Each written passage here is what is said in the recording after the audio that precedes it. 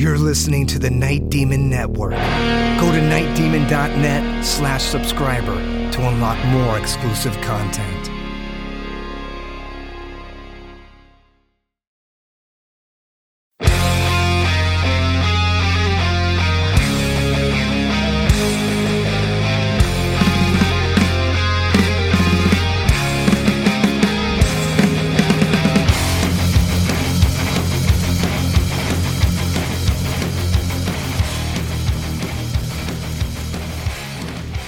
Hello and welcome to the Night Demon Heavy Metal Podcast. I'm your host Nesbit. Raven, a new wave of British heavy metal legends. Night Demon's history with Raven goes back as far as 2013 when they toured together with Diamond Head. We'll be digging into that in a future episode. There's lots of history between the two bands. But for now, this is the Night Demon Heavy Metal Podcast interview with John Gallagher of Raven.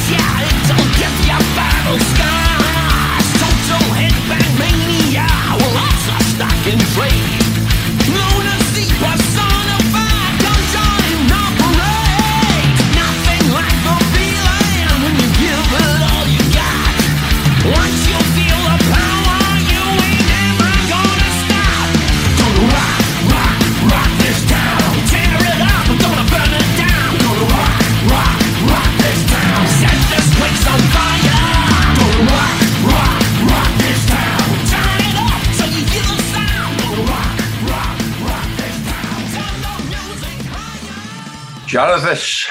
How you doing, John? Welcome to the Night Demon Heavy Metal Podcast. How are you? I am doing good, sir. How are you? I'm pretty good, man. Hanging in there. I'm here in Kassel, Germany. We're playing a gig tonight. And back on the road, right? Good stuff, man. Where are you? I'm in Florida.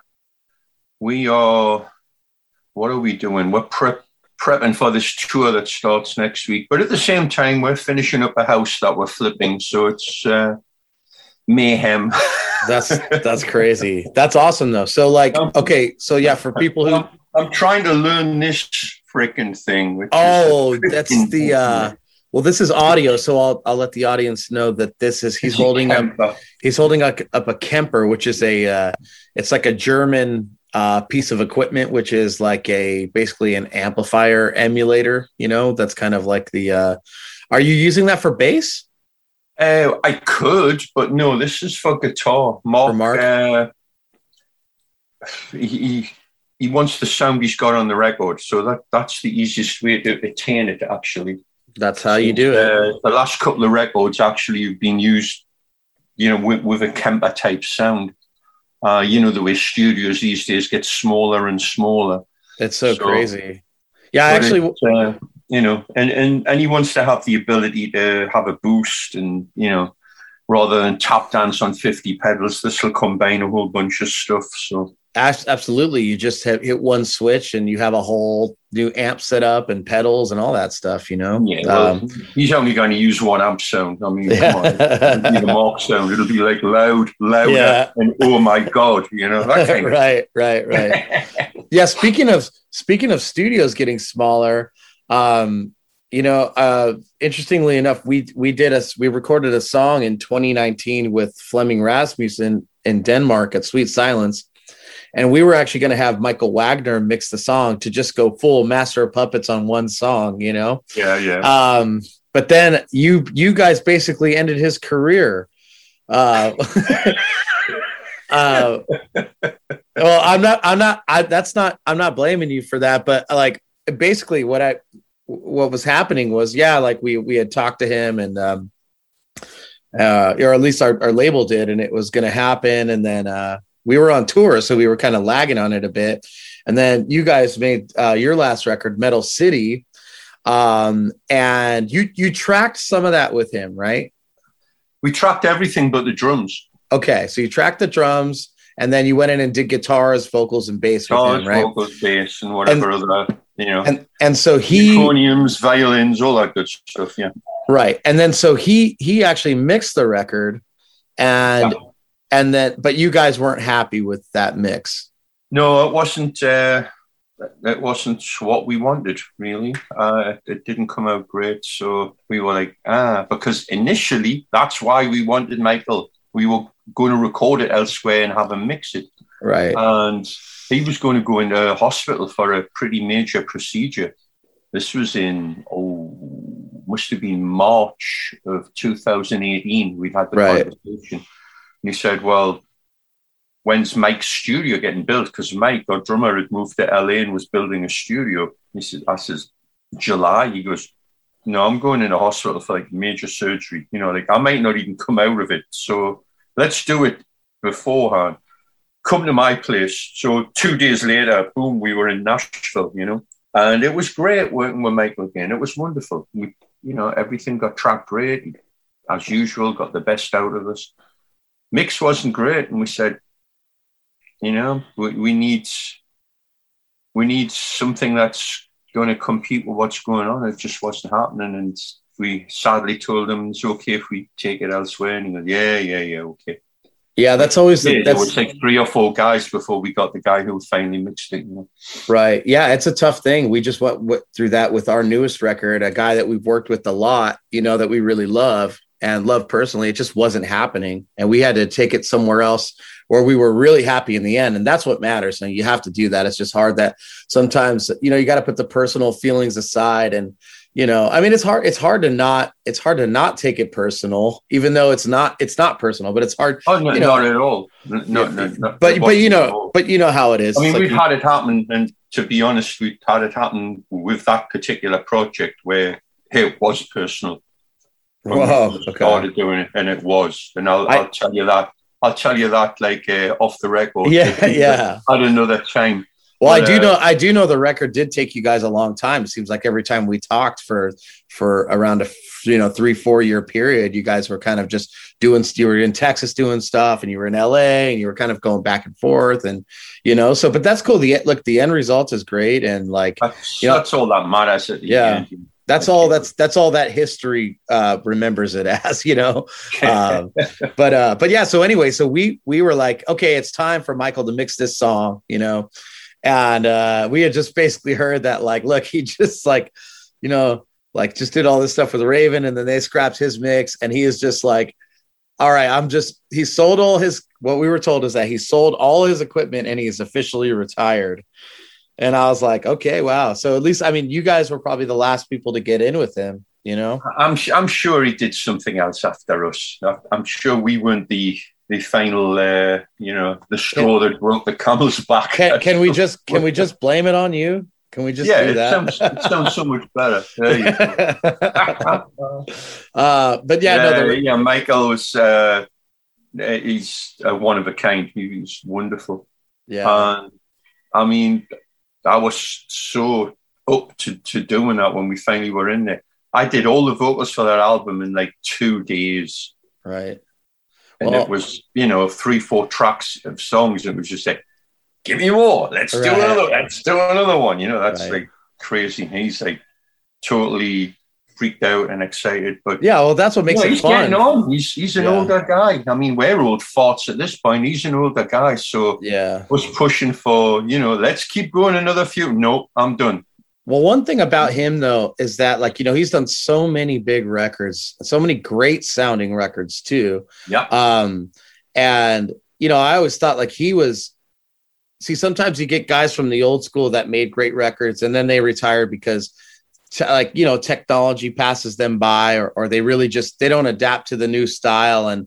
But he really, he was doing digital stuff in the 80s. He was one of the first guys to do digital mixing, so I always thought, he kept going in a good way, and he kept doing a lot of records. He figured it out. He figured out how to do digital way back then, and have an analog sensibility or an analog feel to it. That was his whole thing. But his body of work is incredible, you know, and I really hope that he gets some more credit in the big picture of things, you know, because he's you know, I mean, you like to say like right place, right time kind of guy, but I mean, like it went on for a long time. So bizarre how we ended up working with him, because when we did, you know, prior to doing Wiped Out, we'd had an offer to do a Radio 1 session down in London. And we went down and did it. And it was 4 songs. I think we did Lambs to the Slaughter, we did Hard Ride, we did Chainsaw, and we did Hold Back the Fire. And it was this building in the middle of the bombed out part of London, basically, with this disgustingly awful door. And when you opened it, it was like, you know, the secret society was absolutely beautiful inside. It was disguised. I think it was in Maida Vale. And we were like, oh, no. And we have to go back and Neat Records. Oh. And we said, well, that'll be it. So we did Wipe Out. And after that, it's like, nope, we're not doing it here. What do you mean? We want to do it in a real studio with a real producer. And this went on for weeks. And then it was like capitulation. Yeah, okay, what do you want? We like this record Breaker by Accept. We want the producer from that. And that was a guy called Dirk Steffels. So when David Wood from Neats did his research, he found out that Dirk Steffels basically came in, had a cup of tea, and went, yeah, it sounds pretty good, and walked out. And the guy who was doing all the work was Michael Wagner. Right. And he was in Accept for a while, wasn't he? When he in the were band? Kids, Right.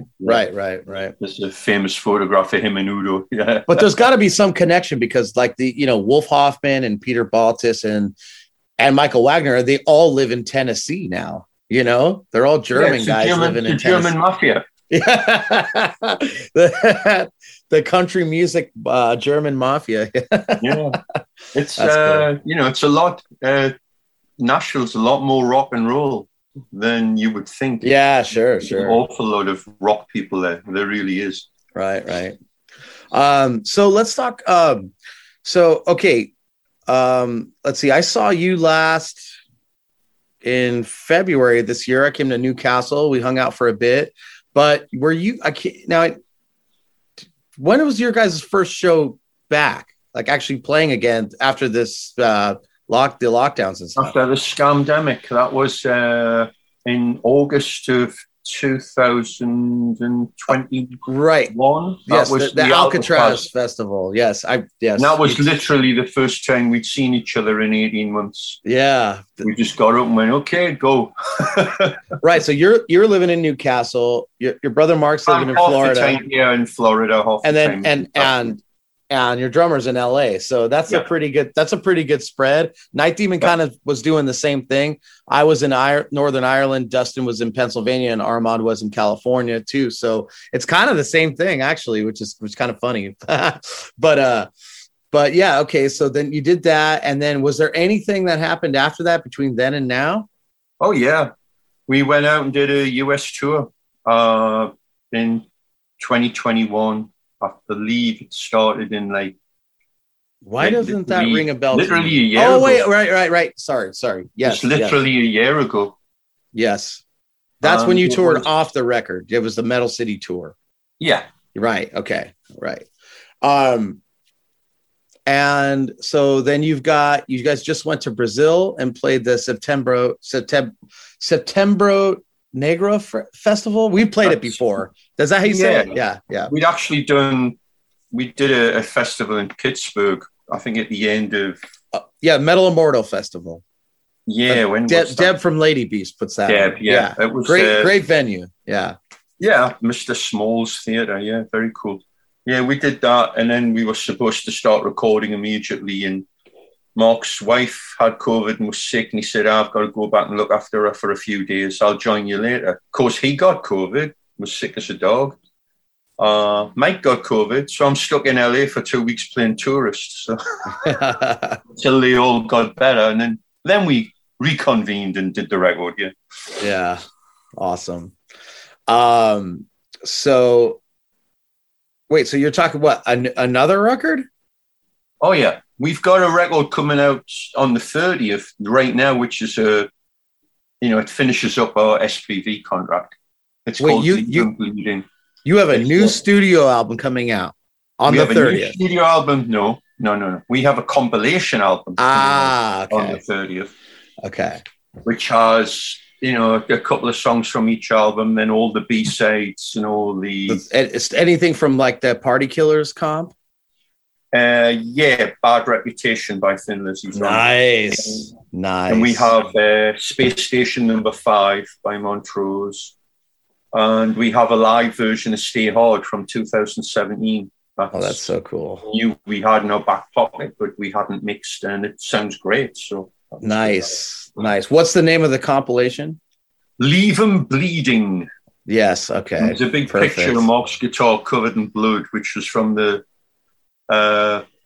last gig we did before the pandemic, which was February 2020 at the Monsters of Rock cruise. Yeah, that's amazing. He cut his hand through the gig, and at the end, we were just taking pictures of the guitar. I was like, "Yeah, we've got to use that." I've always wanted to do that cruise. We've done the 70,000 tons. We're about to do the Vakken Full Metal cruise, but the Monsters of Rock cruise always looks like the cruise that people have the most fun. Like with all those like hair metal bands and stuff. It's like it just seems like a more fun time. Yeah, it seems like it's more of a party vibe, Yeah, than it's a little less. I don't really want to see death metal on a boat. It's just not my thing. Yeah. You know what it's like? You do 70,000 tons, and you're like kind of like the light entertainment, right? Compared to some of these. Yeah, we were on it the same year. That's right. Yeah. And then. Monsters of Rock, it's flipped around. You're like, you're the heaviest band on there. You're the tough guy. Yeah. That's cool. That's okay. Yeah, that's awesome. So your contract with SPV is up. Same with Night Demon. Our last record with SPV, with our last record that came out was our last with them. So who did you? So you guys have you guys re-signed to another label? I said that Silver Lining. Silver Lining is a great label. Yeah. They do a lot of good stuff. I like everything they do. They're really focused on what they do too. It's not like a lot of these labels are just trying to sign 3 bands a month at this point. But Silver Lining's good. They've got a good back catalog. They've got a lot of legacy artists, but they're also like signing legacy bands that are doing good new music, not just reissuing stuff. And that's really cool. I really like the guys over there a lot, Yeah. It's just, so far it's been really, really cool. So that's awesome. And so there's a big tour happening here in the US. I look at this tour and it reminds me very much of the tour that we did together in 2014, as far as like just the volume and some of the places that we went, So yeah, this is a long tour, John. Oh yeah. Well, we told them we hate days off, so let's go for it. How are you guys getting around on this one? We have a mansion on wheels pulling a trailer. So you didn't learn anything from when we did the last one? You had a mansion on wheels last time that broke down. This mansion on wheels is rented, so it's together. There you go. Is it like an RV? Is it one of those? Yeah, it's like a big 35 foot RV. Yeah. Okay, cool. So it's not one of those bandwagon things, is it? No. Have you seen those? That's like being in a submarine. There's no windows in the damn thing. Yeah. So you've seen those. Yeah. There's a shower, there's 8 bunks and a lounge, but it's just like a box truck. Like there's no suspension on it. So it's like, you're basically, Oh, yeah. Well, you know what half the roads are like now anyway in the States. Yeah, so I know. Right. Right. Thank you. Right. So that's cool. So that seems to be fun. And you've got Riot Act coming out as a support act, which is not Riot 5, but the other Riot with a couple of the old school guys in there. Yeah, so Rick Ventura playing guitar from the old band, and they're playing mainly. I mean, they've got an album out with new material, and they're playing some of that. But I saw them in Newcastle. It was great. Yeah. And, Road Racing, Warrior, Yeah, so all stuff probably Rock off the City, all that stuff. yeah. You know? So stuff off the first 2 or 3 records, probably. Yeah. Right? Yeah. Classic stuff. Yeah. Yeah, I know Lou Cavaris was in that band, but he sadly passed away. I believe in 2020, which I'm glad to see that the band carried on though, really, you know, because it happened before they really got to do anything, which was really sad. But it's good to see, you know, those are, to me, I mean, those are some of the best songs out there, you know, and to see those songs represented by some of the original guys is like, I always welcome stuff like that, you know. And I know, like, you know, you guys probably back in the L'Amour days probably did a lot of gigs with those guys, you know, and we saw actually that stuff. only did one gig. Did you? We'll be discussing it at some point with Rick, because I don't know who was involved. We played one show, which was our first show in America, the Halloween Headbangers Ball in 1982 on Halloween night with us, Sandville and Riot. Wow. And they famously pulled the 9-hour sound check and go and put your gear up here until then. And then when we started, we played and the place went crazy. Apparently someone connected with them, according to Anvil at least, went over to the stage box and started unplugging stuff and mixing chords. Man, let's put the vocal on the bass track and let's put the bass guitar on the cymbal track, that type of stuff, you know. That is such an an old school rock thing, like the bands sabotaging each other. I couldn't even imagine that happening now, you know. Not to that level, you know. That was absolutely, talk about, you know, small potato, pathetic. It was just weird. But I mean, even like that's probably the last time. Well, actually, no, we ran into a little bit of that with Yngwie. But there you go. that's not too surprising. But yeah, especially back in those days, you know, late 70s, early 80s. I even know like Riot, when they were like opening for bands like Blue Oyster Cult and stuff like that, I mean, they would get totally fucked with and like put to the front of the stage where there's just no stage for them. And like, you know, you can use half the lights, no subs, you know, and then it was kind of like if an opening act was doing good, you know, the crew or management or whoever from the headliners would always try and do something to sabotage them. And it was just like, totally. Where does that come from? That's so pathetic. It's such a different world, you know? And so like, that brings me up to a good question. Like, so Raven's been a band for 48 years now. So, you know, you're in the band with your brother. It's really, I mean, is this the only band you've ever been in? Yeah. Okay. So you've seen a lot change through the music industry. You guys came to America early. You were part of the early new wave of British heavy metal, the whole Neat Records thing. You were on a major in the 80s. You've seen literally everything as far as heavy metal. You've seen it from the beginning and you've been a big part of it, and you're still here, you know, flying the flag high. What is your opinion based on like then and now? Like, what is there a better time, or is it all relative? You know, a lot of people complain that, you know, things were better then for various reasons, album sales, etc.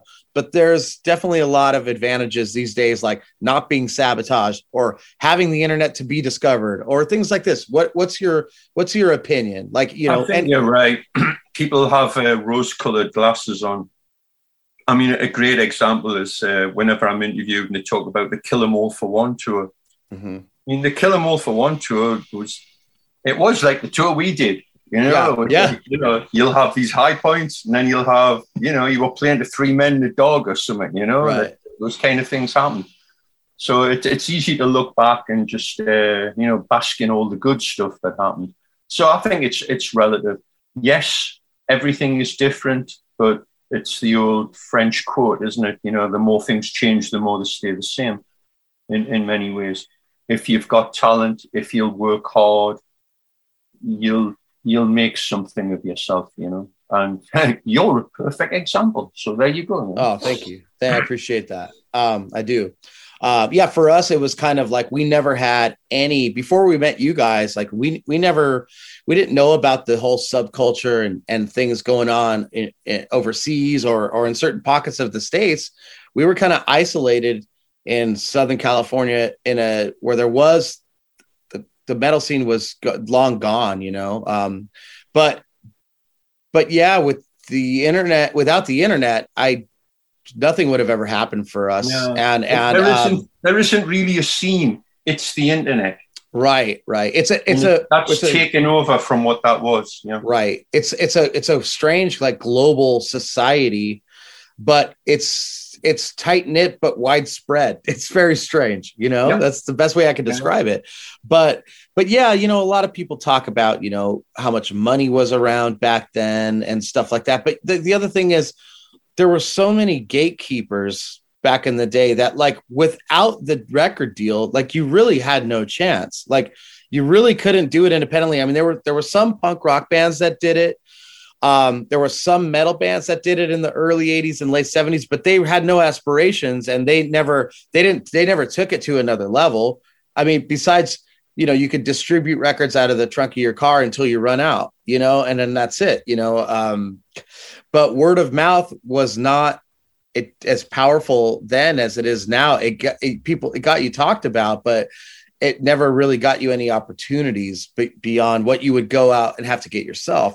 So, you know, I mean, I could see with you guys, you know, making the switch to a major label, you know, you guys were making bigger records, bigger budget videos, which people don't understand. Like, you know, now you can make a video for $1,000 that looks like a video back then that would have cost $250,000. Yeah. Easily $250,000. You know, it's shot on film. There's just it's a totally different world back then, you know. And a lot of people think that, you know, if you were on MTV, you made a bunch of money. It's like, that was all promotion. MTV didn't pay you. Or if you played a radio festival, you know, it's like, that's free too. You know, it's like, you're doing all these things for promotion. And then the record company is basically, you know, they're trying to recoup their deal. They're trying to recoup their money. So it's like, and they did by any means necessary. Yeah. I've heard about it a few times. It's like, you know, so how much did you guys get paid from MTV? It's like, are you high? Yeah. No, please, it was the greatest scam ever. I had, like, give us content and we'll play it. We'll make money off that, right. You know, the advertising revenue. But people would, you know, sell their mother to get a video played on MTV. It's like legal. And then you had this. Yeah. You were saying about gatekeepers. It was more like a line of people with their hands out taking money. I mean, it's you know. Well, I mean, you got to a certain level. Oh, you've got to have an accountant. You've got to have this. And by the time it all came down, it's like, yeah, you got a budget of $150,000 to do an album. You imagine that these days? Oh man, it'd be insane. But yeah, back then, you could record a career and then just sit back and put it. Yeah, I mean, because back then it's like, if you had, you know, your agent takes the cut, the manager takes the cut. You know, to make a record, you know, studio time is at least $1,000 a day for the studio. Oh. Then you have the producer, then who's going to have their cost, which is high. You're going to have the assistant engineer, then the producer. You know, at that time they were getting points on records. So it'd be like, okay, well, yeah, I'll do it for $100,000, but I want like 5 points on the record, which is like 5%. And like, that's like indefinitely, you know, and those, and that's, and that's, you know, the producer's not recouping the budget, the band is, you know, so that's part of the band, you know, produce, you know, whoever's going to have, it's like having a lien on a house, you know, like whoever does the work first and gets defaulted on, they get paid first, you know, so, but yeah, it's really interesting how that is. It's cool to like talk about the perspective of it all, and like really, you know, being able to have some control and some power back as an artist is really cool, because, you know, like you said, if you are good, people will find out about you. Yes, there's a lot more competition and a lot of noise out there because everybody can just put stuff out there. But I've seen it. I've noticed. I've seen bands come from literally nothing and make something of themselves because they were good, and that's it. The music's good enough, like it will cut through, So and with with a band that like Sarah Thungle, the band that I managed, like it's given them an opportunity where they were in a band for 25 years, and now they're headlining festivals and playing in front of a whole new generation of fans. Without the internet, I mean, you could forget about it. It's not even. Yeah, it would never happen. It would never have happened, So as good as bad as things are, and as far as the financial end of it, hopefully that stuff gets worked out a little better. But I think that things would. I don't even want to say that they're like even par with the old school. I think it's a totally different system, but I think things may be a little bit better today, opportunity wise. There are a lot of avenues for artists, I think, to make money. I really do. In so many ways. I mean, even just initially, kids can learn to play so much quicker. Oh, that's crazy. And if they've got inherent talent, the distance between them thinking, I'm going to start to play an instrument to I'm writing songs, I'm performing, is shrunk. The only thing is, there's a lot of these bedroom musicians that say, oh yeah, now you're going out on stage, and say, what? So you're not getting any, apprenticeship. Right. They didn't play Easton Colliery Working Men's Club with people throwing glasses at them, or in the North. The Blues Brothers things, style. Don't happen so much. I'm sure like Greta Van Fleet had a long apprenticeship playing the clubs before they ended up doing. Well, look, the majors still need to have some kids to manufacture, and they're a good example, But one thing is like I think what I've chalked this up to, it's like the video game generation, right? So these kids grew up with like. I was like the first generation of the video games, but that started with like the first Nintendo and Atari and stuff. And that stuff wasn't that advanced. But now, you got these controllers with like 12 buttons, and the hand-eye coordination that these kids are growing up with is incredible. And so I see bands open for us at 18-year-old, 17-year-old kids, and these kids are playing circles around me. A lot of them can't write a song to save their lives, but that's something else that takes practice too. Yeah, that's true. The technical ability is off the charts. And that's that's why I think that is. Yeah. But talent is completely overrated in my mind. Completely. I mean, I'll tell you what, hanging out in Northern Ireland for the last couple of years, like the talent is incredible. Like any pub that I go into or a street corner I walk by, I'm hearing like the best voice I've ever heard in my life. Like the guitar playing is just incredible. And I'm like, that's one person. And I'm like, if this was like, if they were in LA in like 1988, some record executive walking to lunch would have signed them on the spot. But these days talent is totally overrated. And that's why, I think people want to identify more with a personality and like a band that has something to say and has some style and their own thing. I was going to say, I mean, talent it's a prerequisite up to a point. Talent alone is boring. Yeah. You've got, I can play 500 mile an hour. I can play everything Yngwie did in 3 minutes. It's like, it's ridiculous. It's just like reading the dictionary at 500 mile an hour. You're not seeing anything. I mean, even with Yngwie, strip it down, do something simple that speaks to people, that reaches them emotionally in some manner. Right. And like you say, showmanship, razzmatazz. You don't see a lot of that. What passes for showmanship is a bunch of guys putting their heads through in a circle, round and round and round. It's like, really? Come on, man. But that's the thing with Yngwie too. Like he came out in the mid 80s, and at the time he was a very young guitar player. He was very flashy and he had technical prowess, but he still has a career today because of that, not because of the talent. It's because of the showmanship, and because it's like, I think people like to watch the train wreck too, Yeah. And, it's just the attitude. Like, I mean, for better or worse, it's like, this is a guy that stood out from the pack because he said, I'm great. Screw you lot, you know? Right. Exactly. For better or for worse. Exactly. Yeah. But yeah. So let's quickly talk about you know, I was thinking about, like, I won't tell you now, but like there's something that we want to do with you guys next December. Just like we want to bring you out for a special gig next December. Out to Cleveland, actually. So I hope you're available. 2023. Usually most bands are in December, you know, around.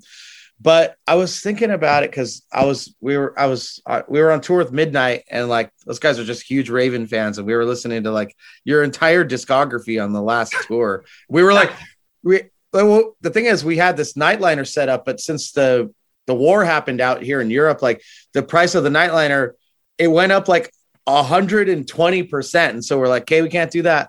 So we split both of our crews in half, which sucks because that means people didn't have work, but we shared a crew and we were in a van together, 2 bands for 6 weeks in Europe. And we were just listening to Raven all the time. But like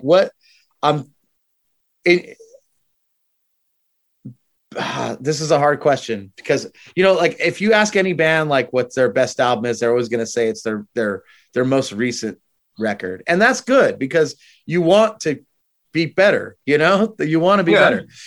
But in all fairness, like, okay, how about this? Maybe not even your opinion, right? Maybe not even your opinion. But if you were to look outside of yourself and outside of the band, and you were to look at it from the perspective of like a lifelong Raven fan, like a Mujib or somebody like this, right? Like if you were to look at it, right?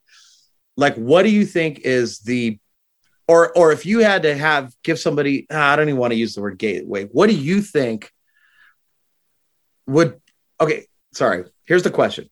What do you think will go down in history if it all ended today? What is like the quintessential Raven album? What's a tough one? It would probably be one of the first 3. However, and this is not from me, like when I've been doing interviews recently, it's like the first 3 albums in Metal City, So that really made an impact. And that's really cool because it's almost impossible to compete with those because you're generally talking with people who've been listening to an album for 30. I mean, even people that got into it later have been listening 20, 30 years. And, you know, you have things that happen in your life that coincide. Well, we went to the beach and had that great time. We were listening to this, and I always remember. You know, those kind of things are very difficult to equal. However, you know, we seem to have broken through with that last one. It was so well received. So you're doing it. You're doing it. That was the fact that nobody touring, and so people were like listening to music.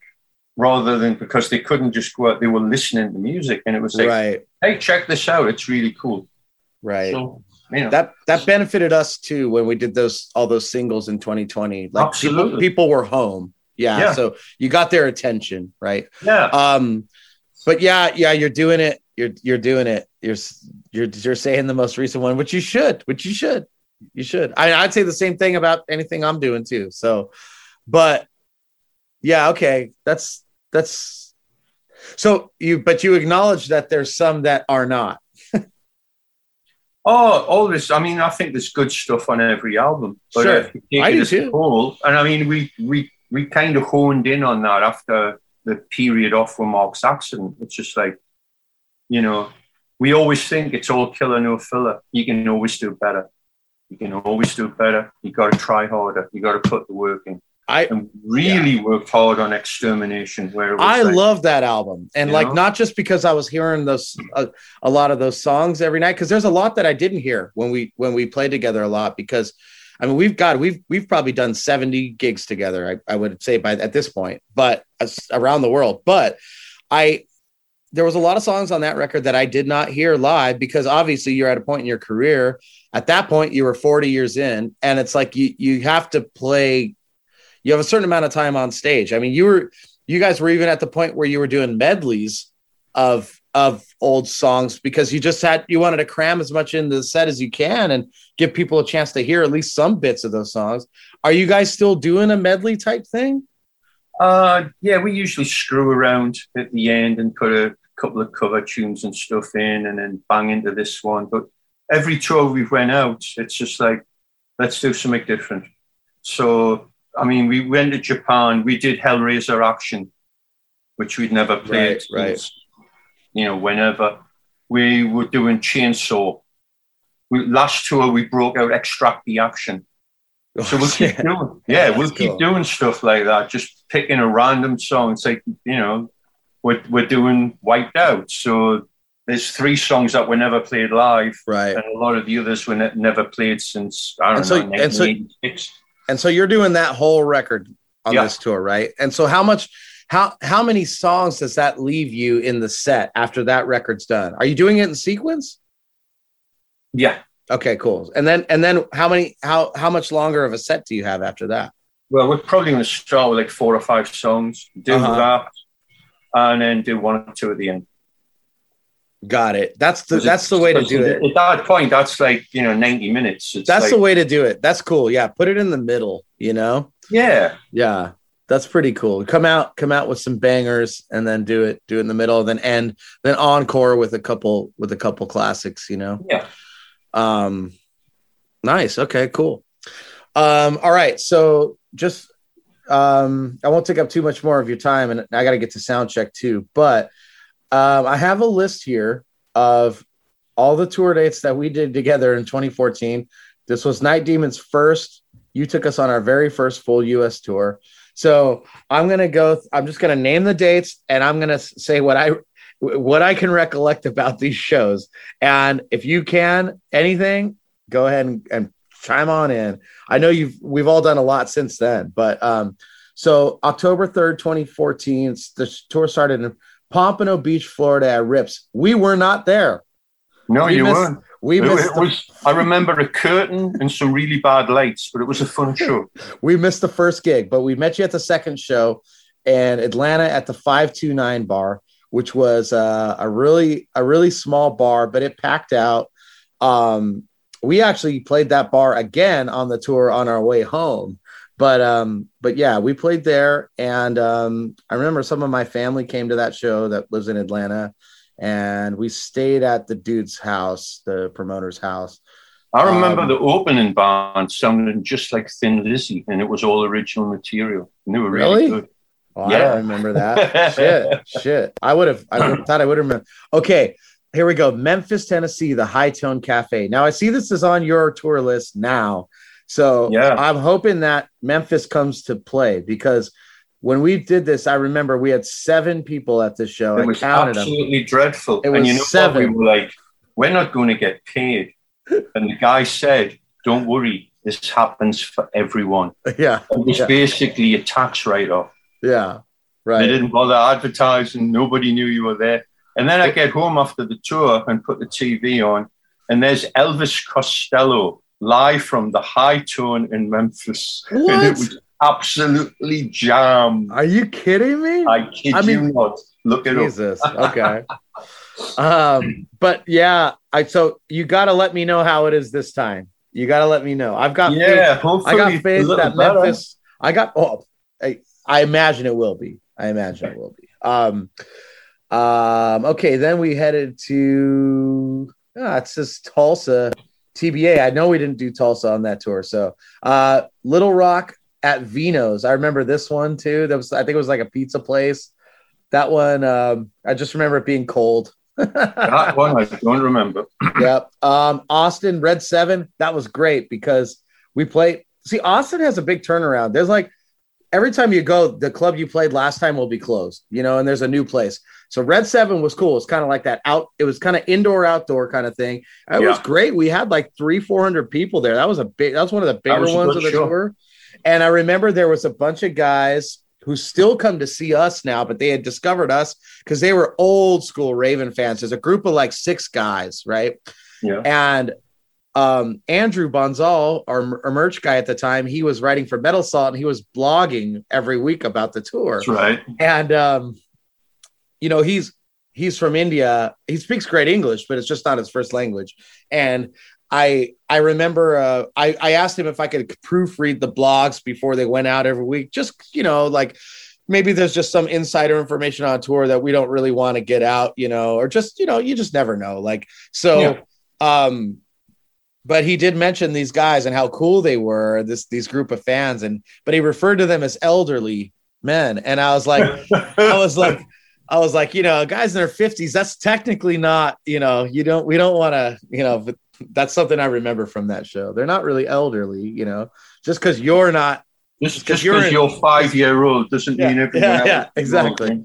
Exactly. That was funny though. Okay. And then from then Mesa, Arizona, Club Red. Yeah, I remember that. That was a big room, but that actually did pretty well too.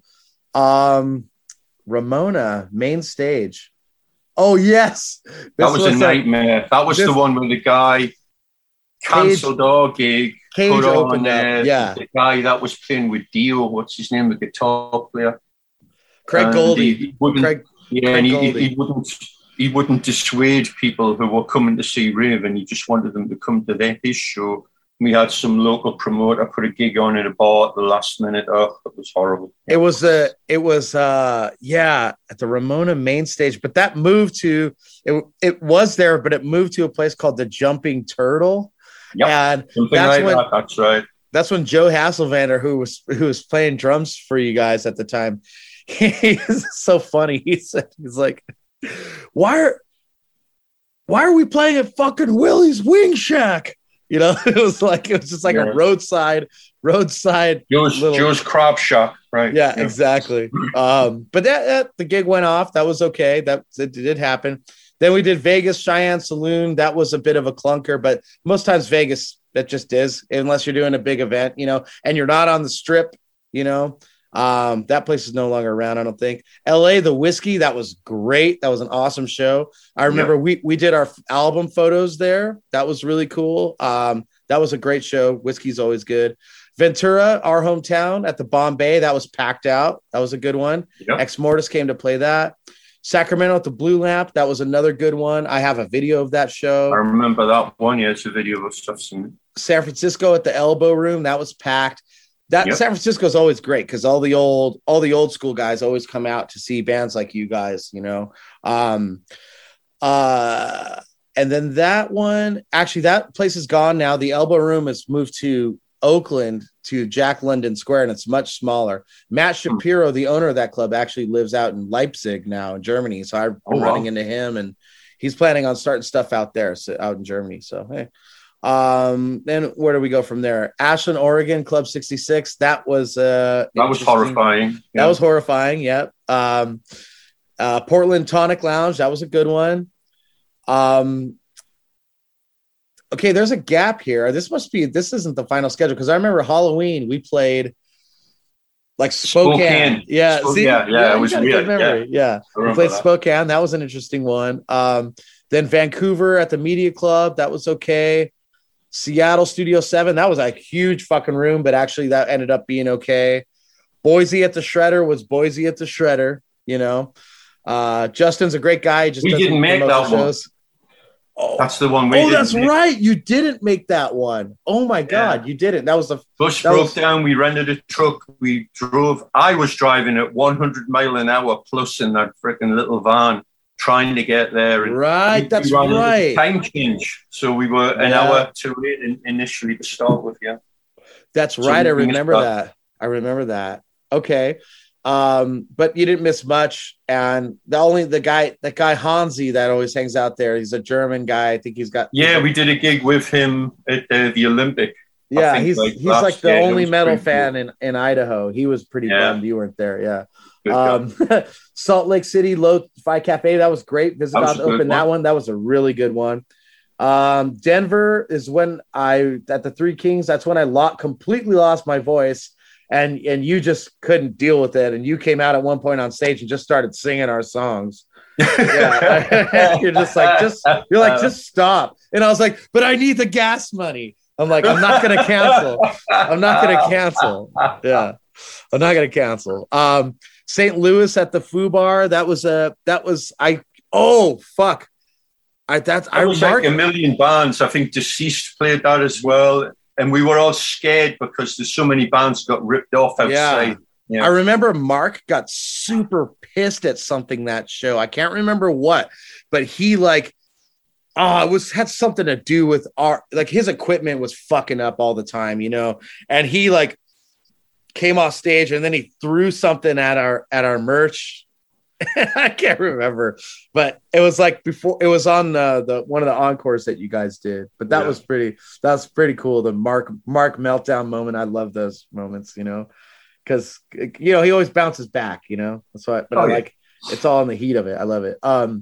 Columbus, Ohio, Shrunken Head. We actually met a lot of people there that I've been like some of our biggest fans forever now.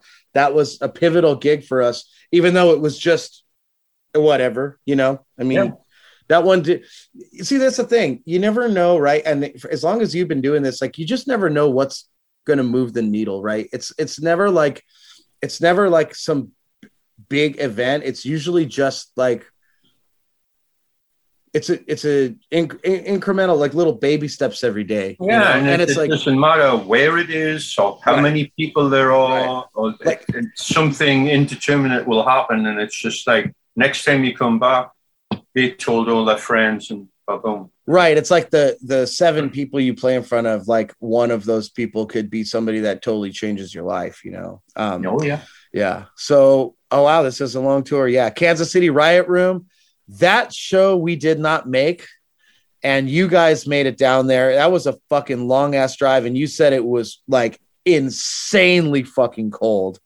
And people still tell us to this day. We've played the Riot Room probably 6 or 7 times since then, and they still give a shit for not being at that gig. So after that, we're like, we're never going to cancel a gig for a dumb reason ever again. But that place, by the way, is gone now. I know, which is sad. A fire truck like crashed into it trying to put out a fire. Like the building got fucked up. So, but there are some new places out there. So, Kansas City, Missouri is a great place for metal. Indianapolis, it's Brass Rail. I remember that being a big snow fest. Akron, Ohio, the Empire Club.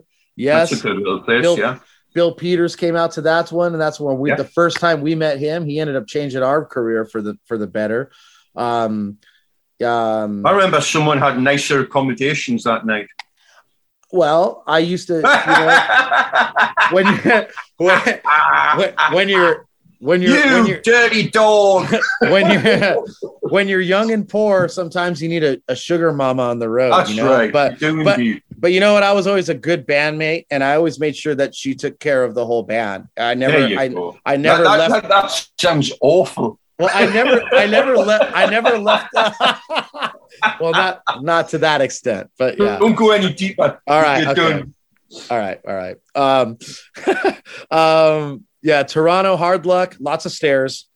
Oh, yeah. That's all I remember about that. Reggie's Chicago, that was great. Manila Road jumped on the show, and they had that crackhead girl dancing the whole time on the side of the stage. Pissing the bass player off terribly, yeah. I remember. Detroit Token Lounge, that was okay. Syracuse, that was great. I also had good accommodations there, and we were there we had a couple of days off. Roy and Debbie, yeah, you guys stayed with Roy and Debbie for a couple of days, and I was at the Hyatt Regency. But you know, hey, very nice. Have Love Will Travel. Pittsburgh, I don't remember this show. Nope. Okay. St. Vitus, Brooklyn, that was sold out. That was good. Yep. That was another one where we turned up at the very last minute. Yeah, that's right. That's right. You did. I held a spot for you out front. Yeah. Yeah. Yep. That's when. Okay, this is when now you guys are in the U-Haul box truck.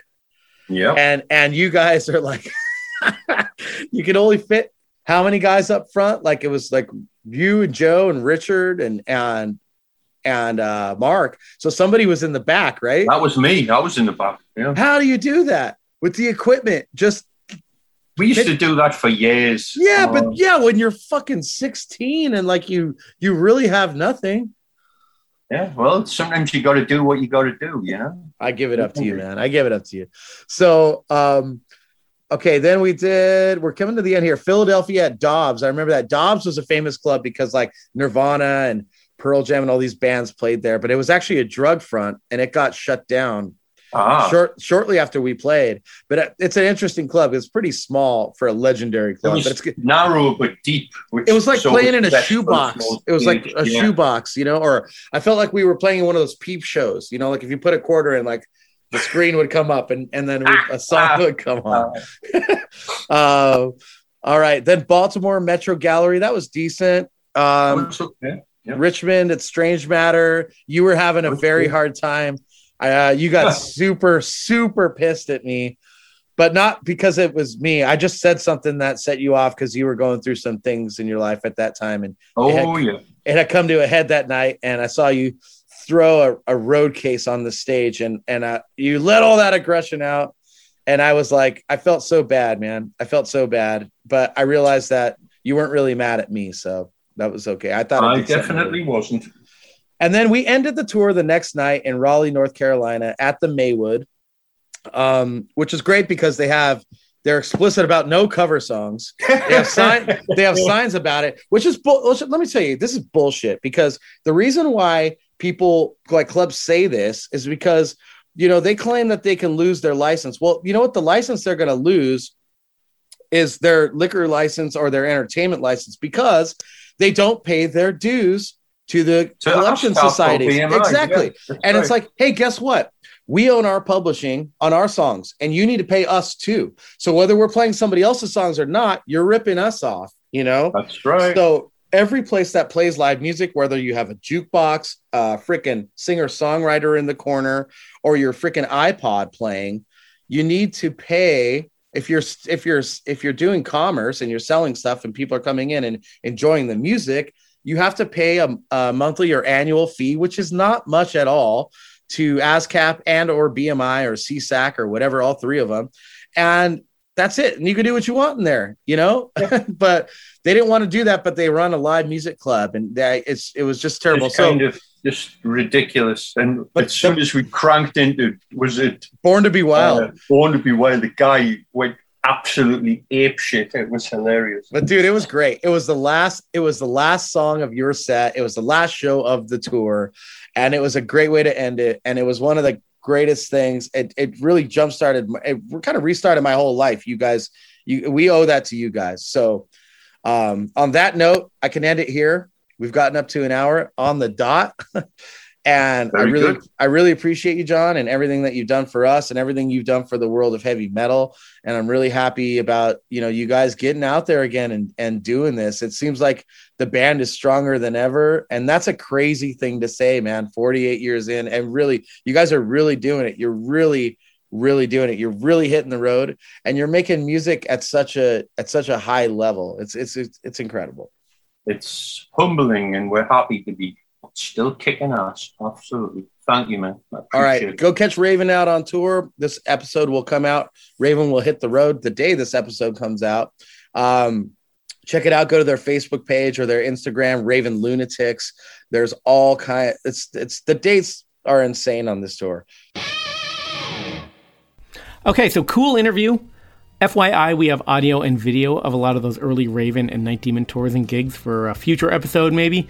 In the subscriber section on nightdemon.net, you can watch the video of this interview. That, along with countless other bonus content like live audio, official bootlegs, photo galleries. It's like a Night Demon museum in there. More info on nightdemon.net if you want to become a subscriber. Until next time, this is Nesbitt signing off.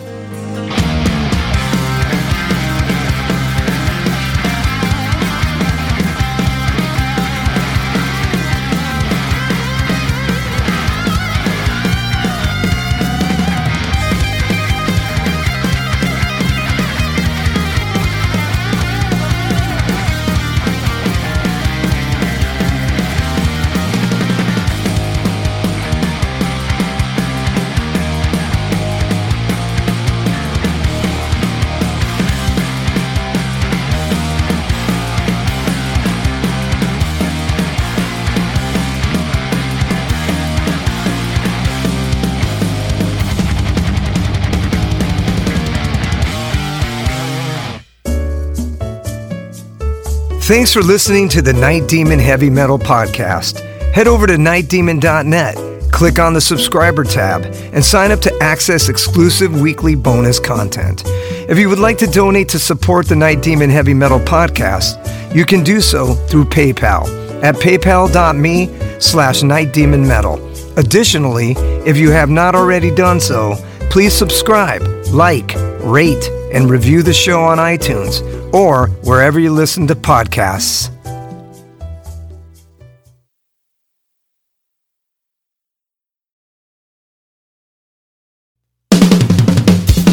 All hail, Night Demon Heavy Metal Podcast listeners. This is Dusty Squires chiming in to tell you about my brand new signature sticks from the London Drumstick Company. I've dreamt of having my very own drumsticks ever since I was a wee lad, and LDC made that a possibility for me.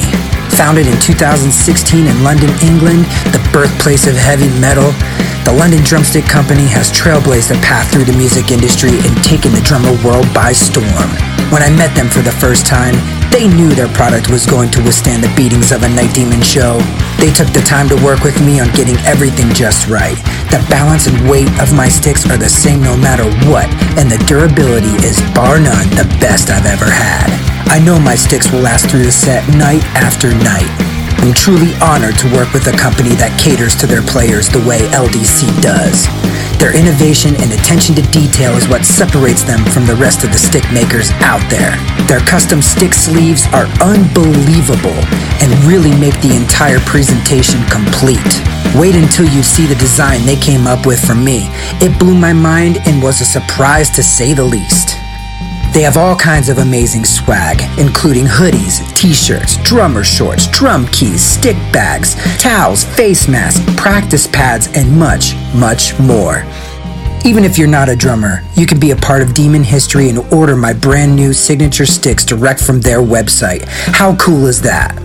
And to top it off, the London Drumstick Company are giving an exclusive offer to the Night Demon Heavy Metal Podcast listeners.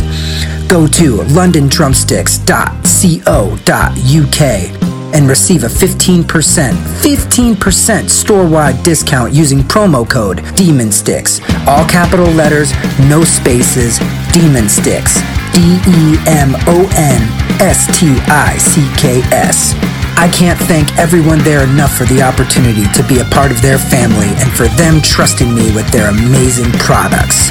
See you metal maniacs on the road very soon. And yes, the wood chips will be flying.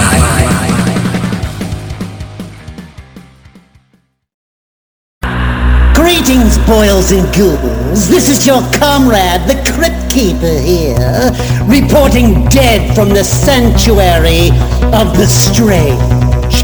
Tonight's macabre myth is a fright-filled feature, one overflowing with monsters, madness, and magic.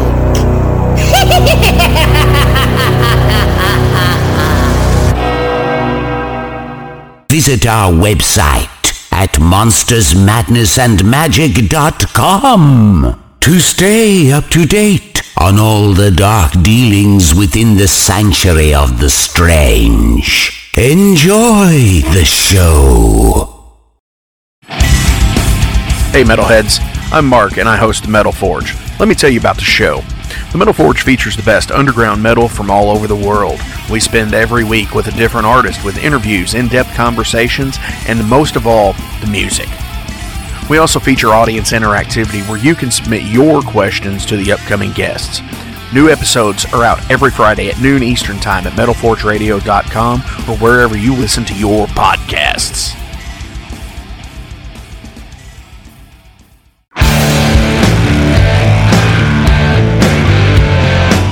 Want to know what's going on in the world of music? Then tune in to the Nothing Shocking Podcast, a non-genre based, all-ages friendly rock and roll program. Join us weekly for interviews with all your favorite rock stars from the mainstream to the underground. You can find us at nothingshocking.libsyn.com or anywhere you download podcasts.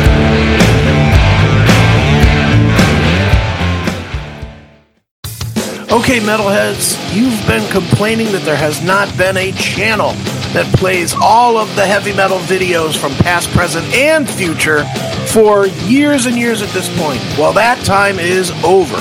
Heavy Metal Television is back. HeavyMetalTelevision.net is the website. Go there. You can see videos playing 24/7, 365, all the time. All the best from the old school, the new school, and everything in between. Check it out, HeavyMetalTelevision.net. It is where the metal is.